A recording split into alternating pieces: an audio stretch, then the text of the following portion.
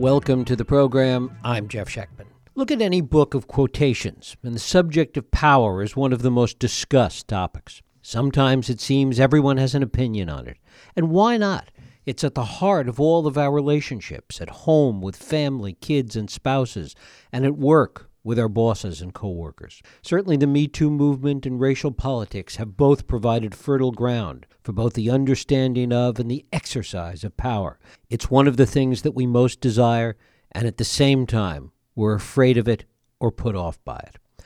Our relationship to power begins when we are young. It's imprinted in us from grade school right on through high school, which is everyone's mosh pit of power dynamics. We're going to talk about power today with my guest, Cindy Suarez. She's a senior editor at Nonprofit Quarterly. She's worked as a strategy and innovation consultant with nonprofits, social movements, and government, and specializes in networks and platforms for social change. It is my pleasure to welcome Cindy Suarez here to talk about the Power Manual, how to master complex power dynamics.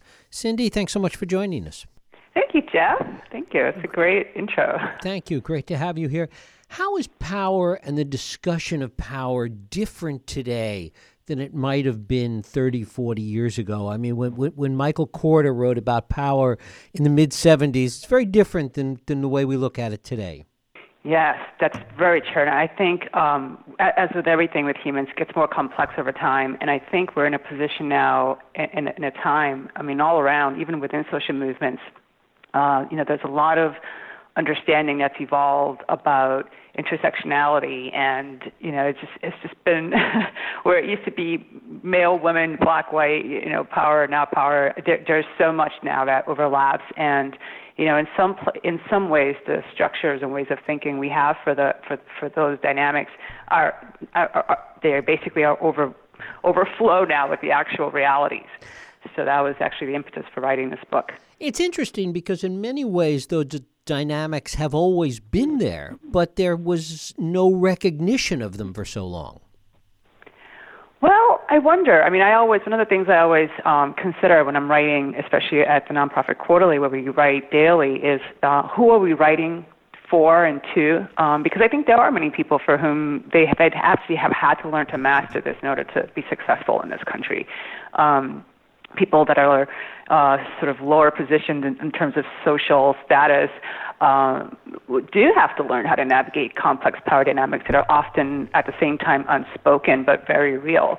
So I think it depends who we're talking about. Some people, for many people, this may be new. It may be something that's erupted out of nowhere. But for many people, it's just been what's been underground, and now it's become more visible. Mm-hmm. And as it's become more visible, talk a little bit about the pressures that it has placed on people to really begin to understand these dynamics, to understand how it relates to them, and how really they can function within this framework. Yeah, well, I think that's one of the really powerful testaments to the power of ideas.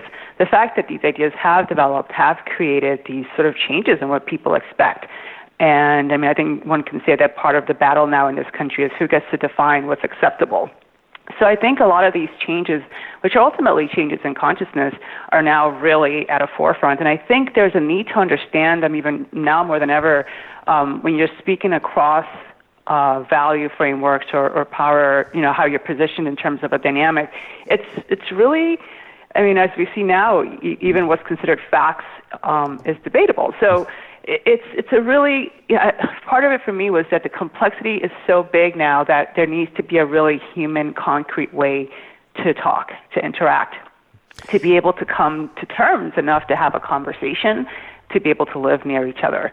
So I think that's what this book tries to do by getting to the essence of all these things, which are really just basic power dynamics around domination and subordination. And there are many different types of power, but I focused on this because I found it to be the most relevant for what's happening in my work and in the world. And I think that by bringing it down to the level of interactions and looking at the quality of those interactions and how we behave and really putting framework and language to what happens there, and I'm not the first to do it. There are other people that have done this in different ways, but really bringing that more out into the conversation that we're having in this country is necessary for people to be able to talk across difference. So in the book, I really focus on these almost stripped of the different ways it can show up to the actual underlying dynamic that can be enacted by anyone, including social change agents, which is actually one of the big, not revelations, maybe for a lot of people. For me, it was one of the drivers of writing this book, the fact that I saw everyone basically using dominant power dynamics, even if they were trying to change a system of power, of domination. Mm-hmm. So, yeah, really understanding that level of reality, interactions, and how power that happens there basically creates the world we live in, that all the other things around us, the institutions that we live and work in, are really artifacts of how we interact. It's interesting to think about whether the language about power that we're using today is shaping behavior, or the degree to which behavior today is reshaping the language. Yeah, that's really interesting. I was just reading an article about that yesterday, and, there's a lot of debate about what is happening in this country. And, I don't have an opinion on that. I do see both sides of that. I do see that the way that we language and perceive something shapes our behavior. And I think that's what's happening now in this country. I mean, we could look at difference, which is at the essence of a lot of this, as something that's not a bad thing. But if we look at it as something that is a bad thing, then all different types of things come with that. So, language, and at the core of that, what's really happening and how do we either mitigate that or exacerbate it? So I do think that. But I do think that our ideas, I guess if I were to lean to one side more, I do think that our ideas and how we imagine in language our reality does shape our behavior. Mm-hmm. Which is why it's important, which is why when we get frameworks or when we get any language for something, it changes the way that we are in the world. So that's why they say kids that have a bigger vocabulary can create more fulfilling worlds. So having language for something really does allow us to live more nuanced into that aspect. And one can say that that's perhaps the biggest challenge of our time, how to live in that nuance with people who are different from us, and how do we engage that? How do we create a world around that accepts that or that negates that? So I think, in a sense, that's the battle we're in. To what extent are we always fighting this battle for kind of power expansion? I mean, we've always looked at power through, I think, a narrower lens until recently, as all this consciousness that we're touching on has changed. And now we have things like liberatory power and other aspects of it that really changes the dynamic dramatically. Yeah, well, interestingly enough, so I juxtapose supremacist dominant power to liberatory power, and that actually is ancient. It comes from the Vedic scriptures, and this idea that we all are born with power to create what we want. We may have different sets of challenges, but how we approach those is a big factor. So I think that it's always been there.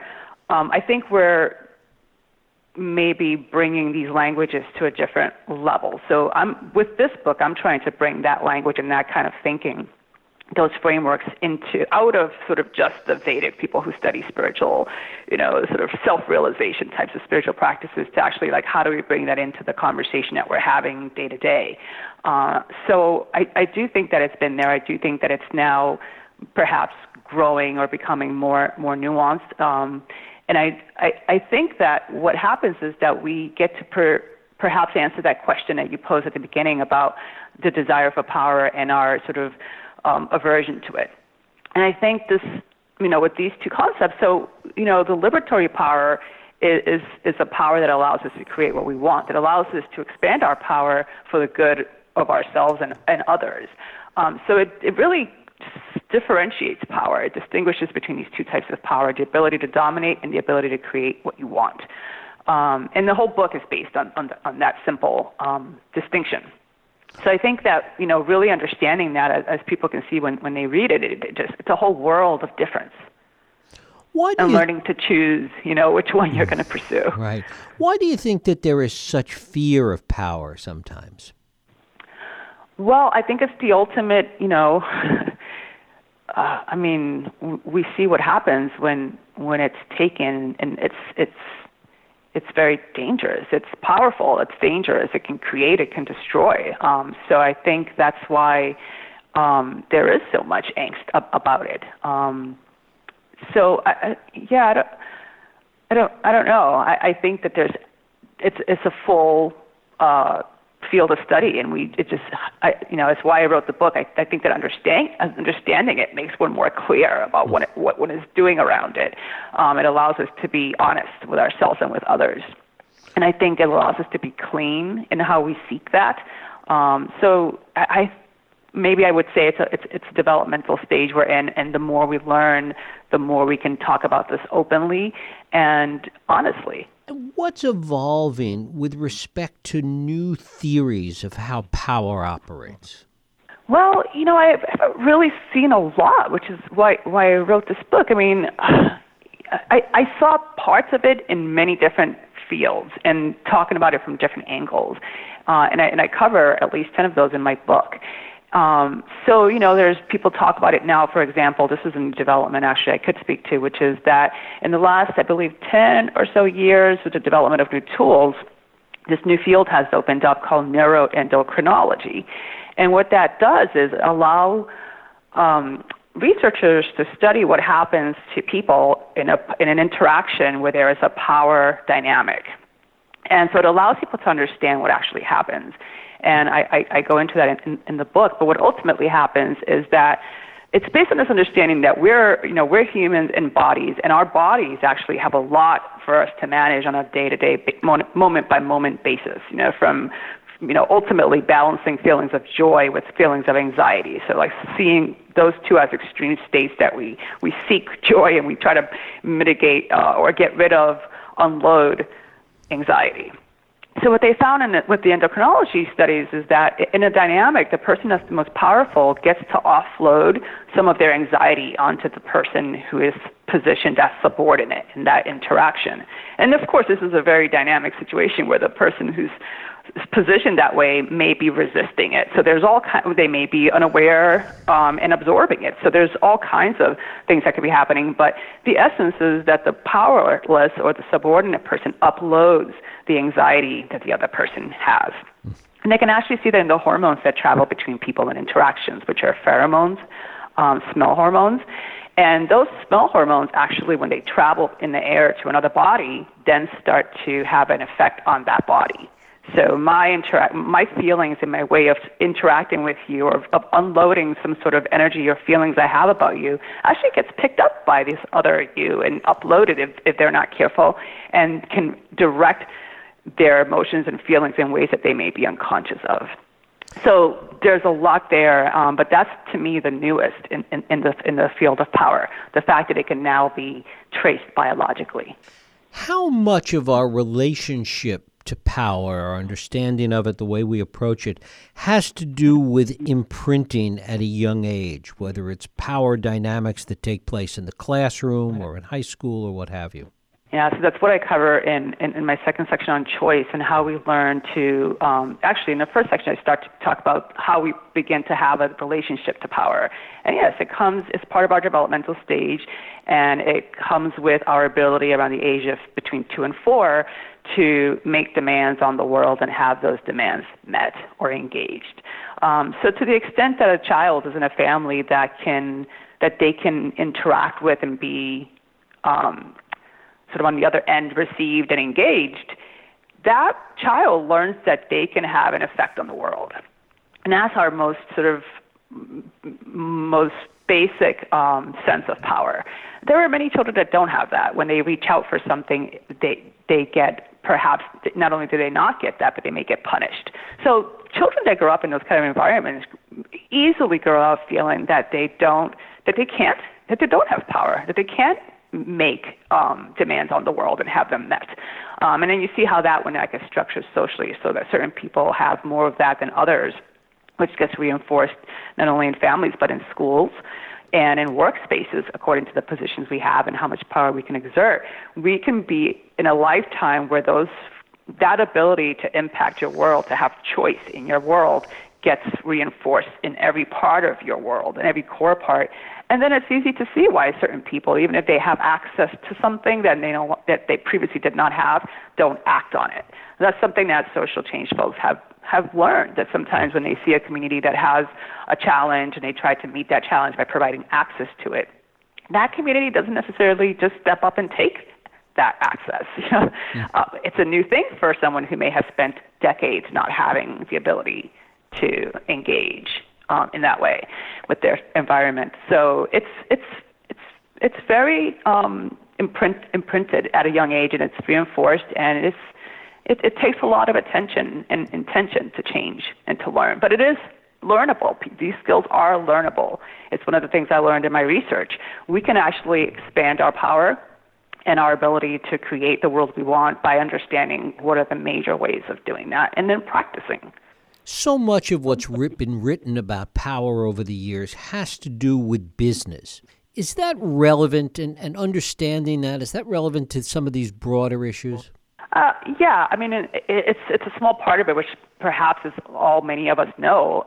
It's in essence the way that organizations currently, the norm is for them to be hierarchical, or when they're not, then they're set up to be that way. But in reality, those are just one of the aspects. It's the aspect of work life that I mentioned earlier, in addition to family and school, where we learn power dynamics. So it does reflect a society, and it is an important place where that gets played out. But it's not necessarily the most important lever for changing, I think. I think it's definitely an area, an arena for this work. I think a lot of the books about power do have that focus. And do you think that the changes that we're seeing in gender dynamics and gender power dynamics is really what's driving a lot of this change today? I think that's one of the aspects. I think there's challenges all around. There are challenges at the gender dynamic level, also at race, class. I think really there is an underlying challenge to the sort of extreme phase of domination that we're in right now, the way that things are playing out across all these levels globally. So, I remember 20 years ago or so working in the nonprofit sector, and everyone talked about, when there were social movements, wishing for social movements. How do we bring social movements back? And now we're in a time of so many social movements. I recently interviewed a foundation executive that had just given a bunch of grants for social movement infrastructure globally. This is the Novo Foundation.